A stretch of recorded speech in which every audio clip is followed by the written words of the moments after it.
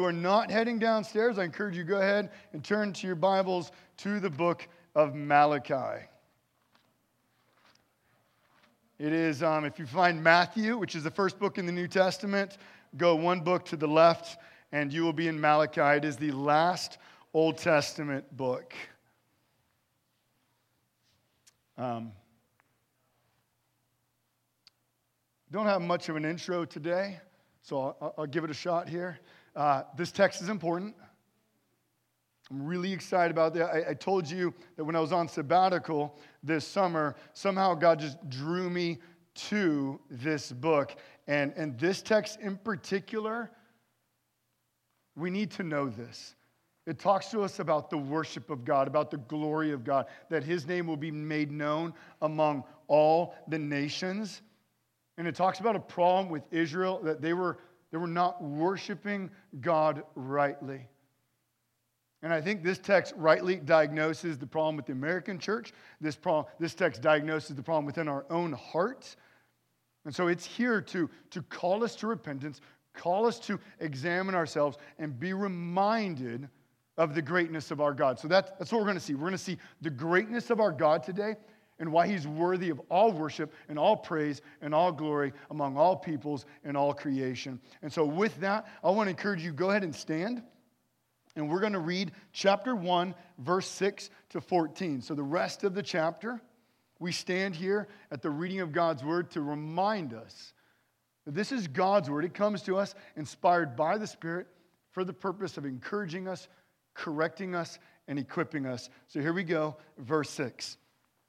A son honors his father, and a servant his master. If then I am a father, where is my honor? If I am a master, where is my fear, says the Lord of hosts to you.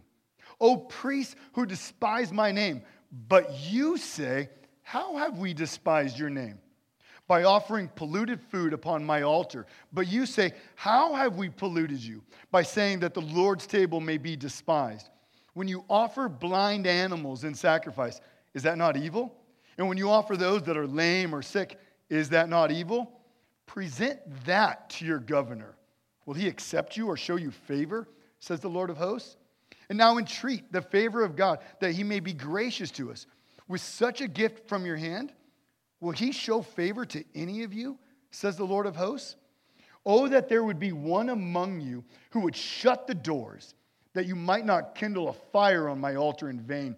I have no pleasure in you, says the Lord of hosts, and I will not accept an offering from your hand. For from the rising of the sun to its setting, my name will be made great among the nations. And in every place, incense will be offered to my name and a pure offering. For my name will be great among the nations, says the Lord of hosts. But you profane it when you say the Lord's table is polluted and its fruit, that is, its food may be despised. But you say, what a weariness this is. And you snort at it, says the Lord of hosts. You bring what is taken by violence, or is lame, or sick, and this you bring as an offering?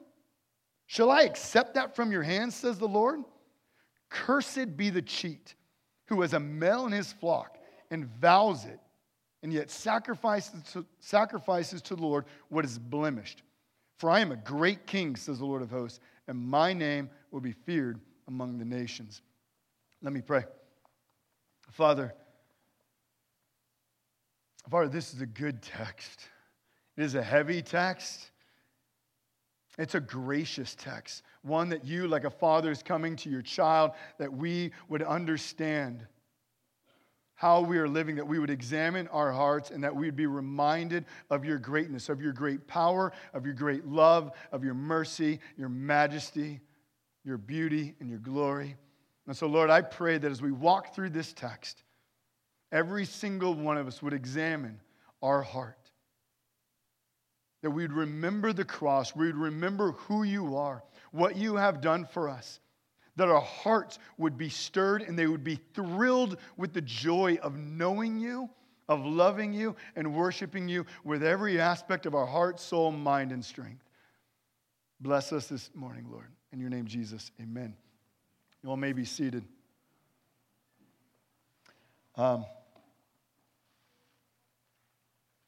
As we start, I just want you to get like a picture in your head this morning. Have you ever been like in really, really thick fog?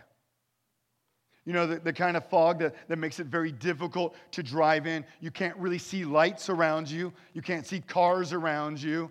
It's hard to see the road, and especially the lines in the road. If you've been in that, you know it's dangerous. You can't stop. You must keep going, and yet to go is dangerous, and it can be very, very life-threatening even. Now keep that fog, that imagery in your mind. What we see this morning is that Israel has a spiritual fog, and it's settled in on their hearts. In verses 1 through 5, this is what we read through last week and we preached last week. We see that Israel no longer sees and understands the love of God. Life hasn't gone as they planned it, as they hoped, and therefore they concluded God has not held up his end of the bargain. Israel's discouragement over their circumstances has produced doubts in their hearts. They're skeptical of God, and this skepticism has produced a fog that now sits over their heart. They doubt his love. They doubt his care. They doubt his presence. They doubt his power. Hear this, a spiritual fog is far more dangerous than a physical fog. And we can see this in the accusation that God's going to bring to his people. So if you look at verse 6, we're going to see the accusation, you have despised my name. That's kind of the first section that we're moving into. And what God does, he starts with a lesser to greater argument. He says, sons honor their fathers, servants honor their masters. Notice then what God says. If I am a father, where is my honor? And if I am a master, where is my fear? The implication is that God is the ultimate father. He's the ultimate master. He's the one who ought to be honored and worshiped and feared. And yet, Israel hasn't honored him. They haven't feared him. In fact, we see the accusation when he says, O priests who despise my name. The priests are the ones who are specifically appointed within the people of God, within Israel, to lead Israel in the worship of God. So to maybe bring that in just like current context, you might say like the pastor and the elders are those who are called to lead the people of God into the worship of God. And what he says is, your leaders, they've despised my name. And I think we probably all have known or heard the principle, as the leadership goes, what happens? So goes the people. So if eventually the pastors in the church have been compromised in their faith in God and they're not leading the people into the worship of God, eventually the people won't worship God also. And that's what's happening here in Israel. And the rest of the book of Malachi will begin recording how not only the priests, but all of Israel has this spiritual fog that is resting on their hearts, and they do not worship God. And so there's three words that I just want to bring to your attention as we're looking in this text to make sure we understand why he's coming to them and saying, you've despised my name. The first one is just the word honor. The word honor, it refers to glory.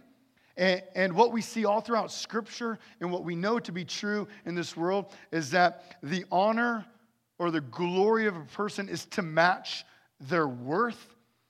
And so what we have here in our passage, we see that Israel does not give honor to God. They don't count him as one who is worthy of worth, of worthy of glory, of worthy of honor. And so they're not honoring him. The second word is the word name. And what's helpful here is the word name. It's used 6 times in our passage. And when God says, you've despised my name, the word name is referring to the totality of God.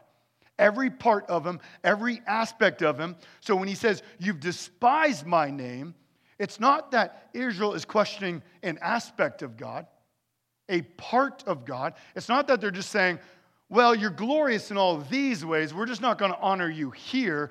They're saying, no, in all that you are, God, we do not glory you. We do not honor you. We do not fear you. We do not love you. And then there's the word despise. And this word's easy to understand. It means to think lightly of, to look down on, to think with contempt, to treat someone or something as worthless. So by failing to honor the totality of God, the name of God, Israel is counting him as worthless. And we could stop right there and move on, and we would have a fairly good understanding of, I think, what the author is communicating, but there's more. If you go back to verse 3, we read that God said he loved Jacob, but hated Esau. Do you remember that? We spent the whole last week in election. It's super easy to understand, not debatable or controversial at all. Totally easy. Totally get that. But Jacob represents the people whom God has chosen to save and bless. Esau represents those whom God has not chosen, and they reject God. They do not honor God. They do not love God. And what we see is that the people who come from Esau, the Edomites, all throughout Scripture, they personify the pride of self-centered existence. And so if we were to just kind of generalize it, Jacob represents the believers, Christians who follow God and honor God. Esau represents those who do not honor God, do not love God. They would be unbelievers. So there'd be a general way to understand not only these two sons, but the people groups that come from them. Well, if we were to go into Genesis 25, where it talks about where God chose Jacob and didn't choose Esau, we see also a story where Esau gives up his birthright. It's a really interesting story. So Esau is this manly man who goes out hunting. He comes back. He's a little hungry. And Jacob's sitting there, and he's just cooking some stew. And it smells good. It looks good. And so Esau says, let me have some stew. And Jacob, the conniving cheat that he is, goes, well, how about I take your birthright? You give me your birthright, and I'll give you some stew. Now, the birthright is given to the firstborn son. It means Isaac, the father, would give all that he had, would go to Esau, which would include the very blessings and purposes of God. And so when Jacob is saying, I want the birthright, he's saying, I want everything. And Esau, he looks at the stew, and he goes, well, it does look pretty good stew. So he makes the trade. He says, I'll give you stew, or I'll give you my birthright for the stew. That sounds good. Now listen to how Moses, the author, describes this event. Genesis 25, verse 34. You can't miss it. Then Jacob gave Esau bread and lentil stew. Don't you want to know how good it tasted? It had to be good. I digress. All right. He ate and he drank and rose and went his way. Last words. Thus Esau despised his birthright. You got to make the connection here. Malachi is picking up on this word despise, that Esau despised his birthright, not only the blessings he would receive from Isaac, but the blessings and purposes of God. He's despised them. And who does Esau represent? Those who reject God, do not honor God, do not glorify God, unbelievers. And now God is turning to Israel and says, you've not honored my name. You've rejected the totality of who I am. You've despised me. You're treating me like an unbeliever. You're functionally just like Esau. Do you see the accusation that's coming now? He's not just saying, you guys have just kind of veered off a little bit. You act like unbelievers. Nobody would know that you are my people. Now, think about this. If I came up to you later today and I said, there's no way you're a Christian. There's nothing about you that proclaims the love of God. I would have no clue that you're a believer. In fact, I know that you're an unbeliever. You'd hopefully be shocked. And you should say, what's your evidence, right? I mean, you would want some pretty hefty evidence at that point for me to go, I don't think you have any clue who Jesus is. And so that's exactly what happens next. We go into evidence. And so what God's going to do now, he's going to say, the quality of your worship is worthless. And so I want you to get that in your mind. He said, your worship is absolutely worthless. Look at verse 7. He says, you've polluted my altar. Now the word pollute means to defile, to make unclean. And it says, because they despise God's name, they now despise the very worship of God. So don't don't miss this principle. The quality of your worship reveals your understanding of God. And I think it's a pretty easy understanding. The quality of your worship will reveal your understanding of God. So notice what kind of animals that they sacrifice. In verse 8, God says, you offer blind, lame, and sick animals. Does that sound like a worthy sacrifice to God? Blind, lame. Now, interesting, in the book of Leviticus, God spells out exactly the type of sacrifices they're supposed to worship, they're supposed to offer. So in Leviticus 22, verses 19 and 20, this is what God says. If it is to be accepted for you, it shall be a male without blemish of the bulls or the sheep or the goats. You shall not offer anything that has a blemish, for it will not be acceptable for you. The animals given to God are to have nothing wrong with them. They're to be perfect, free of any blemish. No spots, nothing in them at all. God is perfect, unless he's worthy of a perfect sacrifice. But get this, Israel, they're finding the sheep and goats that are lame, blind, and disfigured, and they're keeping the best for themselves. So maybe to put it like this, men, imagine it's Valentine's Day. Imagine you forgot it's Valentine's Day. You're on your way home. It's late. You're tired. You don't want to go out of your way. So you swing by the gas station and you pick up a $5 plastic pink figurine that says, "Be my Valentine." You get home. You walk up to your wife. You hand it to her and say, "This is how much I love you." Like, would she be honored? Would she be like, "Oh, honey"? No. That's exactly how Israel's treating God. In fact, notice what God says in verse 8. Is that not evil? He just calls it straight up evil. Your worship is evil. And then he says, not even your governor would accept that. You're trying to give something to me that you want to even give your physical governor over the land. But you think that I'll take it? But God's not done. It's not done yet. So look at verse 13. We see that not only do people give blind and lame sacrifices, but it says, but that you bring what has been taken by violence. So they're stealing blind, lame, and sick animals from other people. So here it is. Like, don't miss this. God's not worthy of my blind, lame, sick, and half-dead, disfigured animal. I'm going to steal your blind, lame, half-dead, disfigured animal and give him yours because I still want to keep mine. So I take it from you, and then I give that to God. I mean, could they despise God's name anymore? Another principle we could take, and we'll talk about it more later. If your worship costs you nothing, then it is not worship. If your worship costs you nothing, then it is not worship. So far, God has pointed out the physical offerings that they've brought to God. And he's made it clear that your worship is worthless and it's evil, but he's not done. Now in verse 13, he wants to point out their words. And he's going to say, your words are the window to your heart. That's what we learn in Luke chapter 6. They point out exactly the condition in which Israel is in. And notice what it says. Israel says that worshiping God is a weariness. So Israel says, man, worshiping you, God, is a burden.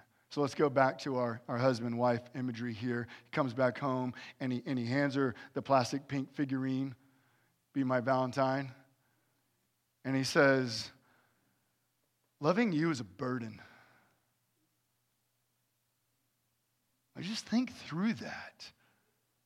And some of you wives, you actually know what it does feel like to be told that, because you've been told that. Or husbands, you've been told that. And here, Israel is coming to God and saying, worshiping you, there's no point. There's no joy in it. We don't want to do it. It's just hard. We're not going to do it well. We don't love you. It's obvious you don't love us, God. There's no benefit to the worship of God. Do you see how when you go back to verses 1 through 5 and you see they question the love of God, which means they no longer understand their salvation. They no longer understand God's grace and mercy. Now there's a spiritual fog that sets on their heart that has blinded them to the beauty and magnificence of anything that God is. They're totally blinded to God. So we need to pause and just think through this. What God has done here, he's like a good father. He doesn't just let his son just run and do whatever he wants, but he comes alongside him and he holds up a mirror to his heart and he says, I need you to know how you've been living. And so he's pointing out the spiritual condition of the heart of his son, of Israel. And that's what we need to do now. It would be wrong to read a text like this and not examine our own hearts. And so earlier we said the quality of your worship reveals your understanding of God's worth. And so I just want us to ask ourselves, what is the quality of our worship? I mean, we could go into, could the state of the American church, be what it is because we've largely failed to examine our heart? And I'm not trying to make a case against the church in America or going to rant or anything, but you just kind of look at it and go, what would happen if we and all the church, we regularly examined our heart? Could it be the reason we don't see more people coming to faith is because of our lukewarm worship? If our worship is what declares the worth of God and the world looks at how we live and they go, God doesn't look so great when I look at your life, do we blame them for not then wanting to hear the message of the gospel? So we ought to examine our hearts before God. In fact, we see all throughout Scripture that we're to examine our hearts. We're to do it every day when we come into God's Word. And we're to do it every time that we come and we partake of communion, which we'll do a little bit later this morning. In fact, let me read 1 Corinthians chapter 11, verse 26 to 30. Paul's telling us, examine your hearts. This is what he says. For as often as you eat this bread and drink the cup, you proclaim the Lord's death until he comes. Whoever therefore eats the bread or drinks the cup of the Lord in an unworthy manner will be guilty concerning the body and blood of the Lord. Let a person examine himself, then and so eat of the bread and drink of the cup. And get this, for anyone who eats and drinks without discerning, so if you do it without examining the body and drinks judgment on himself. That is why many of you are weak and ill, and some have died.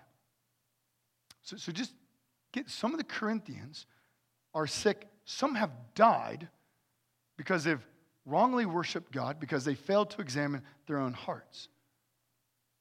I don't know that many of us do this, but I think we should. Have we considered that sometimes the reason we're sick is because we've wrongly worshiped God?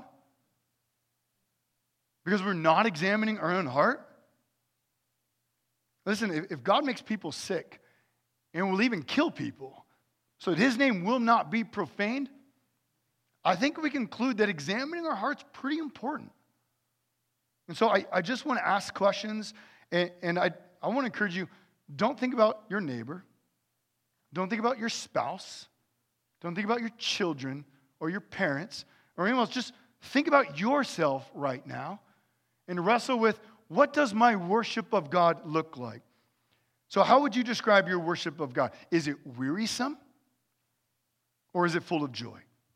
When you gather on a Sunday, are you more concerned with the football game or whatever you have later, or the message of God?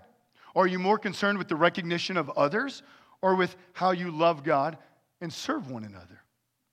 Does your Bible time, when I say your Bible time, does your frequency of your Bible time, the hunger that you display during your personal Bible time, your devotion to God in your Bible time, does it point to God being at the center of your life or on the peripheral?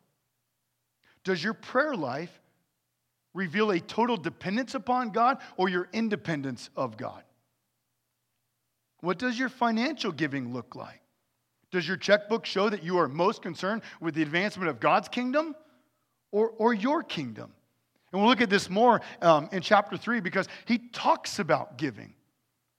But I often get asked, how much should I give? 10%, is that what I do? This is what 2 Corinthians says. Paul says this, each one must give as he has decided in his heart, not reluctantly or under compulsion. For God loves a cheerful giver. Listen, your giving should match the joy you have in God. Just let that be your principle. Don't worry about 10% or any other percent. Just what's your joy in God? And let your giving match that joy.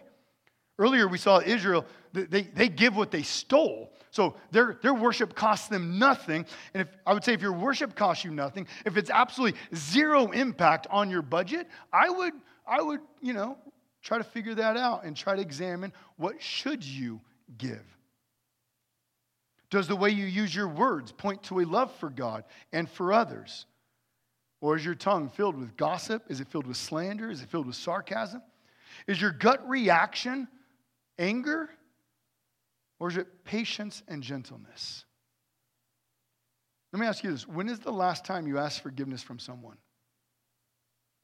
A lack of repentance certainly reveals a hard heart.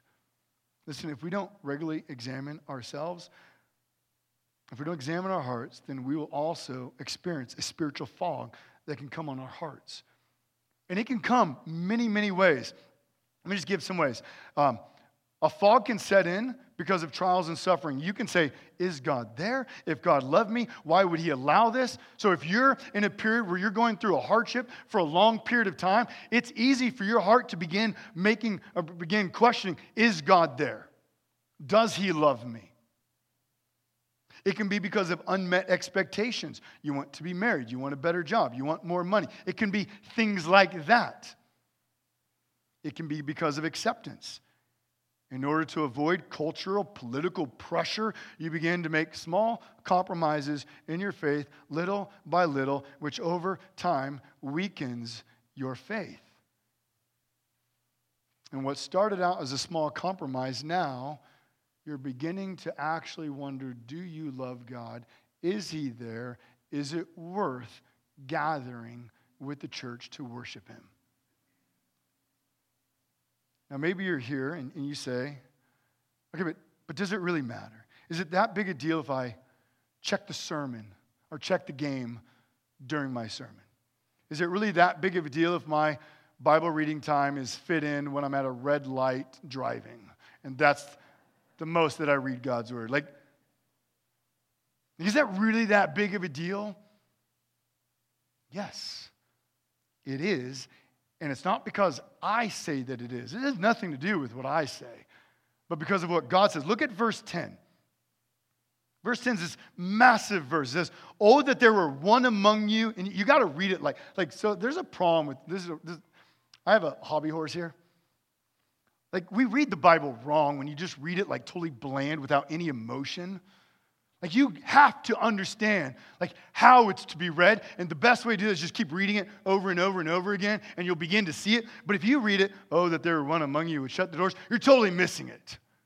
Like, God's saying, oh, that there were one among you who would shut the doors, that you might not kindle a fire on my altar in vain. He says, I have no pleasure in you. Now, do you get that? He says, you, I have no pleasure in. I will not accept an offering from your hand. God says, I hate your worthless worship. I'd rather you stay home than come to church. I don't want to see you here, is what God is saying. I wish that somebody would just lock the door, put a chain around it, and say, go away, because your worship stinks. Isn't that incredible that God's saying that? So when we say, is it a big deal to examine? Yeah, it seems like a pretty big deal. God's got a lot to say about it. Look at verse 14. He says, cursed be the cheat who has a male in his flock and vows it. So you look at your male and it's perfect. And you say, this I will give to God. Oh, but come sacrifice time, I'm going to go jump the fence, steal my neighbor's disfigured, lame, messed up sheep and bring that and offer that. So in other words, when you have the ability to worship God rightly and you don't worship him in a way that honors him, cursed be the cheat. Now maybe Or maybe some of you are here and you're really smart. And you say, well, that's the God of the Old Testament. He's like the wrathful God. Good thing Jesus came to save us from the evil daddy. Problem is, Bible presents the Father and the Son as having one will. And they both treat worthless worship the same. Listen to what Jesus says to the church of Laodicea in Revelation chapter 3, verse 16. So they have lukewarm worship, which is worthless worship. And this is what Jesus says. He says, so because you are lukewarm and neither hot nor cold, I spit you out of my mouth. I don't think there's a big difference between saying, I wish you wouldn't come, cursed be the cheat, and you're like vomit. Like, I don't think there's a big difference there. So the Father says, I hate this kind of worthless worship. The Son says, I hate worthless worship. So it's not me up here telling you, hey, it's a pretty good idea to examine our heart, because I think it is. It's God, like a father, graciously coming alongside us and saying, I need you to examine your heart. It all comes from a heart of love that He's confronting us. We cannot love God and despise God at the same time. Paul says in Romans 12:1 that we've been saved to be a living sacrifice, which means everything we do is to be an act of worship. How you speak, the way you think, the way you act, all ought to give glory to God, which means how you parent, how you husband, how you act as a wife, how you do marriage, how you are as a parent, how you work, how you act with your neighbors. I'm really glad my neighbors jumped my car today so I could get here. I love that. The way you joke. All of life is to be worship to God. All of life. There's no on-off switch. There's no categories. This part's for God, this part's for you, and this part's neutral. All of life is worship. God saved us, so our entire lives would give honor to the name of God, the totality of who God is. This is what 1 Corinthians says, chapter 6. It says, do you not know that your body is a temple of the Holy Spirit within you, whom you have from God? You are not your own, for you were bought with a price, so glorify God in your body. When God saves you, He purchased you, He redeems you, He saves you from a kingdom of darkness, from being in the people of Esau, from being an unbeliever, that you would then be a chosen child of His, adopted into His family, given His Spirit, that you would now, with His Spirit in you, with your heart, soul, mind, and strength, worship God. And so, what do you do when you realize you're living like Israel? What do you do when you realize there is a spiritual fog that has settled on my heart? Or what do you do when you know a loved one or a friend and you can see that spiritual fog on their hearts? What do? How do you come alongside them? How do you counsel them? How do you counsel yourself at this moment? How do we once again fight to see the beauty and the magnificence of God? How do we once again see His love? Well, we're told, remember the greatness of God. That's what Malachi wants us to see. Look at 4 times in this chapter, the word great is used. Chapter 1, verse 5, twice in verse 11, and in verse 14. And I want to just specifically draw your attention to verse 11. Verse 11, I think, is the crux of everything here. It says, for from the rising of the sun to its setting, my name will be great among the nations, and every place incense will be offered to my name, and a pure offering for my name will be great among the nations, says the Lord of hosts. So God is telling them that He will be worshiped by every nation that the sun shines upon. Our God's not a local God. He's not limited to certain geographical areas. Our God, the God of the Bible, is the one who sovereignly rules over the cosmos. God's plan was never that it would only be Israel, one small people in one small part of the world that would worship Him. But His plan is that there would be a people from every nation that would worship Him. And so when we think of the greatness of God, we can come up with at least 2 ways to think about this. We're going to go through this a little bit quick, especially the first one. We'll spend a little more time on the second one. At least two categories in which we can look at the greatness of God. Number one, we must remember God's great power. I just want you to think about this. The psalmist in 19:1, he cries out, "The heavens declare the glory of God, and the sky above proclaims his handiwork." So when we look at creation, creation's a gift from God that we'd be reminded of his greatness. Do you realize that? Like, throughout the entire Bible, especially the Psalms, creation is referred to as a means of directing us to the worship of God. Do you know that? Like when you walk around every single day and you look at creation, it's to move your spirit to worship and praise of our God. That's the way the Bible talks about creation. Like, think about this. Look to the sun. It points out his glory and purity. And just as the sun faithfully rises and sets, so God faithfully keeps his promises to his people. Look at the trees. They declare the righteousness of God. Look at the mountains. They declare his strength, his power, and his faithfulness. Look at the grass. Look at the rain and the green grass, and we're reminded of how he provides for all of his creation. You look at the snow, and you're reminded that salvation that he gives, that by the blood of his son Jesus, he washes us what? As white as snow. Look at the ravens. And we're reminded that not one will fall from the sky without his knowledge. He has personal knowledge of every single living thing in all of creation.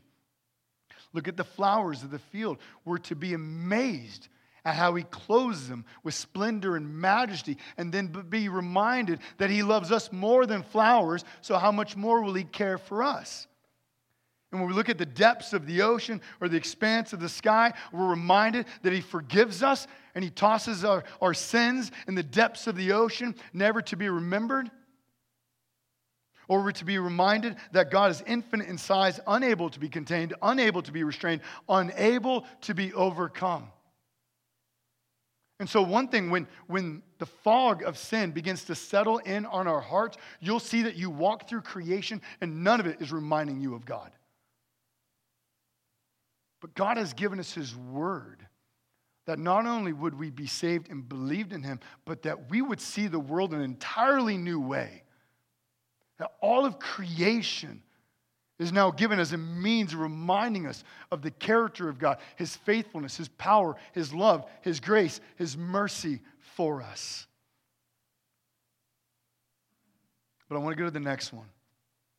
We need to be reminded of God's great love. It's because we have apathetic, skeptical, lukewarm hearts. That's why God sends his son Jesus into the earth. It's because all of us are like Esau. It's because all of us trade the glory of God for soup and sex. We're distracted from the glory and the magnificence of God for worldly pleasures. Romans 1 clearly teaches that all of humanity is guilty before God. Rather than worshiping God, we would rather worship the things of creation. And so what we see in Scripture, that Jesus then comes to save us so he would have a people from every nation, every tribe, every tongue, every language that would come and worship him with their heart, soul, mind, and strength. And so in the Old Testament, regularly Israel is told, remember the Exodus, remember the Exodus, remember the Exodus. The Exodus was the greatest Old Testament salvation event that took place. It pointed that Israel is the people of God. But the Exodus was really a salvation event that points to a much, much greater salvific event. And that's the cross of Jesus Christ. So in the New Testament, never are we told, remember the Exodus, remember the Exodus, remember the Exodus. No, the Exodus points to the cross. So in the New Testament, remember the cross, remember the cross, remember the cross. Both testaments are pointing to the cross. That when we doubt the love of God, when we look at our suffering, when we look at our circumstances, and we begin to be blinded of his magnificence, at that moment, what we would do is go to the cross. and be reminded that it's through the suffering of the Son of God that he paid the price for our sins so that we can endure whatever suffering we are in. Because we know that God loves us.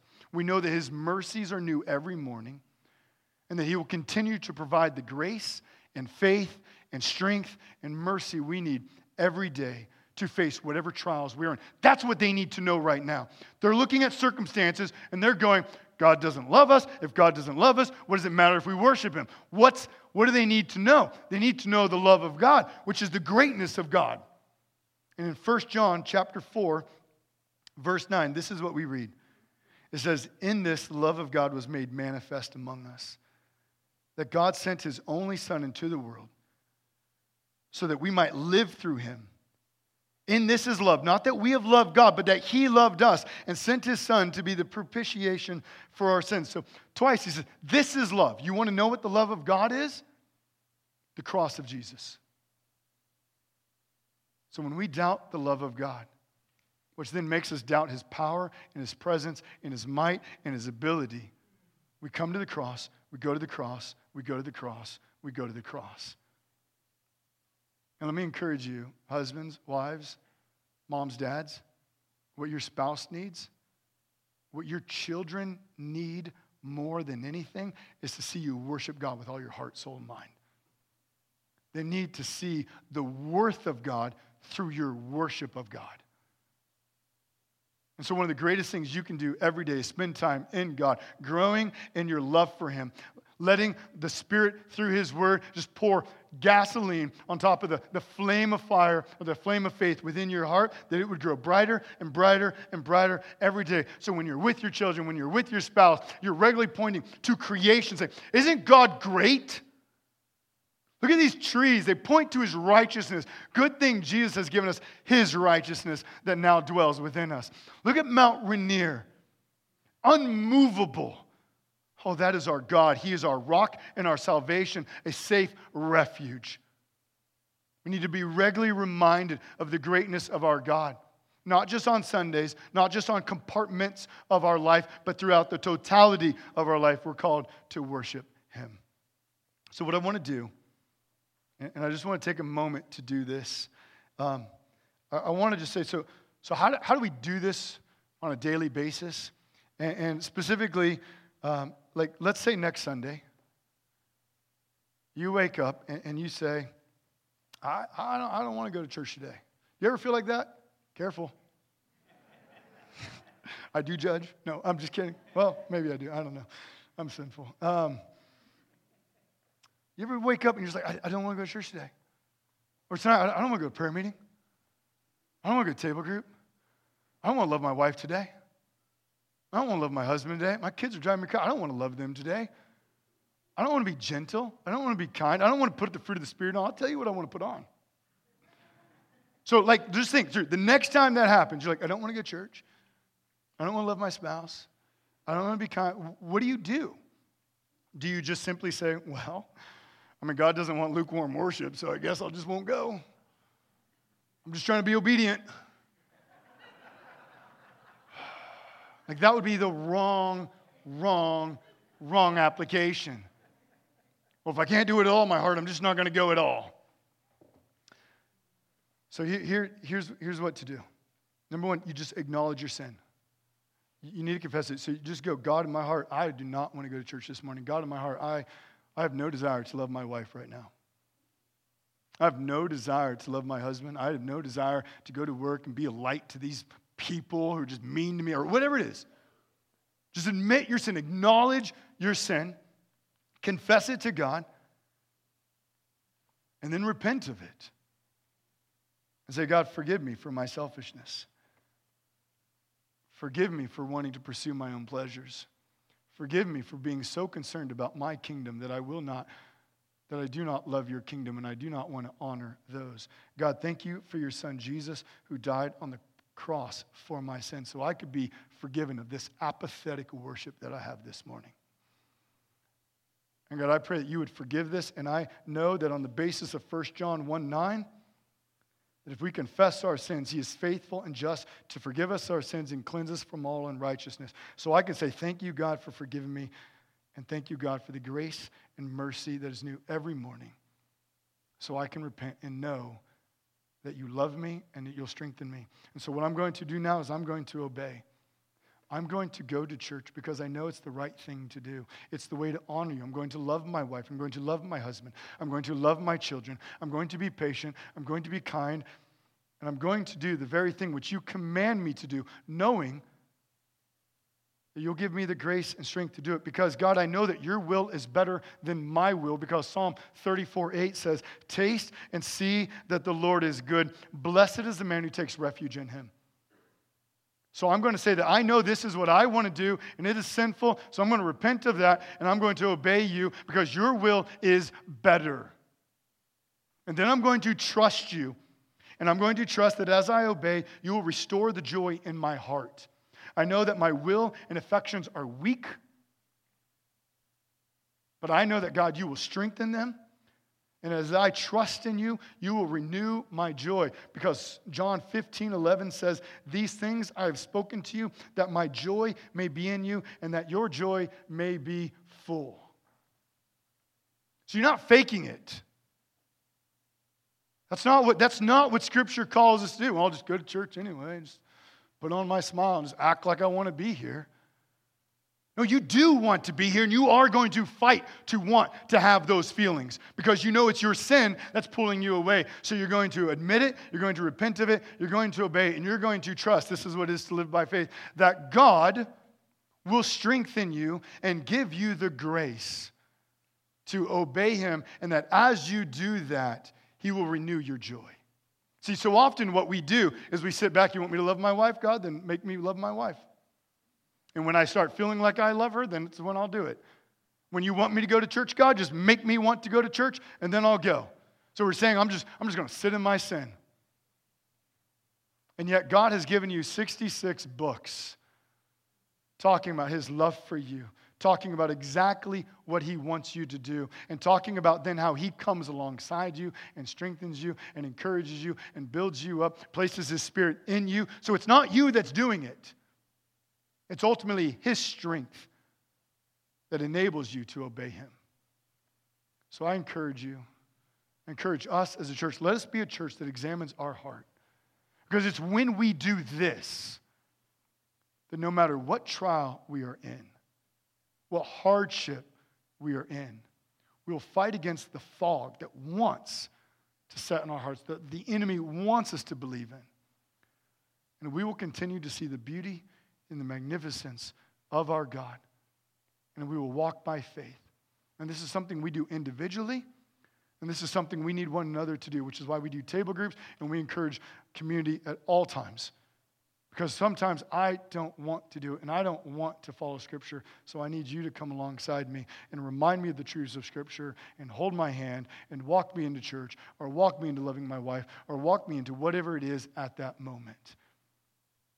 Because we are to be a people who walks with one another, loves one another, and we are the very means that God uses to strengthen each other. I'm going to pray, and then we're going to take communion. And I just want to encourage you. We've read today, we're called to examine our hearts. We read in 1 Corinthians 11, if we don't examine our hearts, there are consequences to that at times. And so I encourage you to examine your heart. And if there is sin within your heart, if you see that there's an apathy that has begun to set in, if there's a skepticism, if there's a spiritual fog, you're like, there is something on my heart, and I have not been living a life of worship, I encourage you, confess that today. Don't come and take the elements verse. Confess that where you're at today, and then come and partake of the elements. And if for some reason you know that you need to go to someone and talk to them and they're not here, it's okay to wait to take this until next week. If you feel like you should do that prior to partaking of the elements. So I just wanted to encourage you, let's practice what we just read. Let's not just ignore the teachings of God. I would much rather half of us sit in our seats today because we're seeking to be obedient to the Scripture of God, wanting to walk by faith, than to ignore it and just say, well, I'm just going to take it because I don't want to look strange or weird. In fact, I encourage you, if you walk by someone who doesn't get up, praise God. because they're examining their heart right now, and pray for them as well. So let me pray. The ushers will come and they'll dismiss us row by row. And as I pray, I encourage you, you pray also. Father, we praise you. That you are such a good and gracious Father. That you do not leave us in our sin. You don't ignore it, but you confront it. You'll bring trials in our life. You'll bring people in our life. You'll bring circumstances to reveal the condition of our heart. You give us your word. You have placed your spirit within us. And Lord, I just pray that we as a church, God, help us to examine our hearts. God, you are worthy of all glory and honor. God, we want your name to be praised here in every part of the creation. For you alone are worthy. And you have shown us not only the greatness of your power through all the creation, but you have shown us ultimately your power and your love by sending your Son, Jesus Christ, that he would die on a cross for our sins, and that by your power you would raise him up again, overcoming death, overcoming sin, overcoming Satan, so that we would know we who believe in you are forgiven, assurance of our salvation. We'd have the guarantee that your Spirit dwells within us, strengthening us, that through your power we can live for you a life of worship. And God, I pray that is our heart. I pray that is our goal. I pray that is our desire. God, may we be a people who examine our heart because you are worthy of all worship. May we repent with joy, knowing that you always forgive. Father, bless this time of communion now. In your name, Jesus, amen.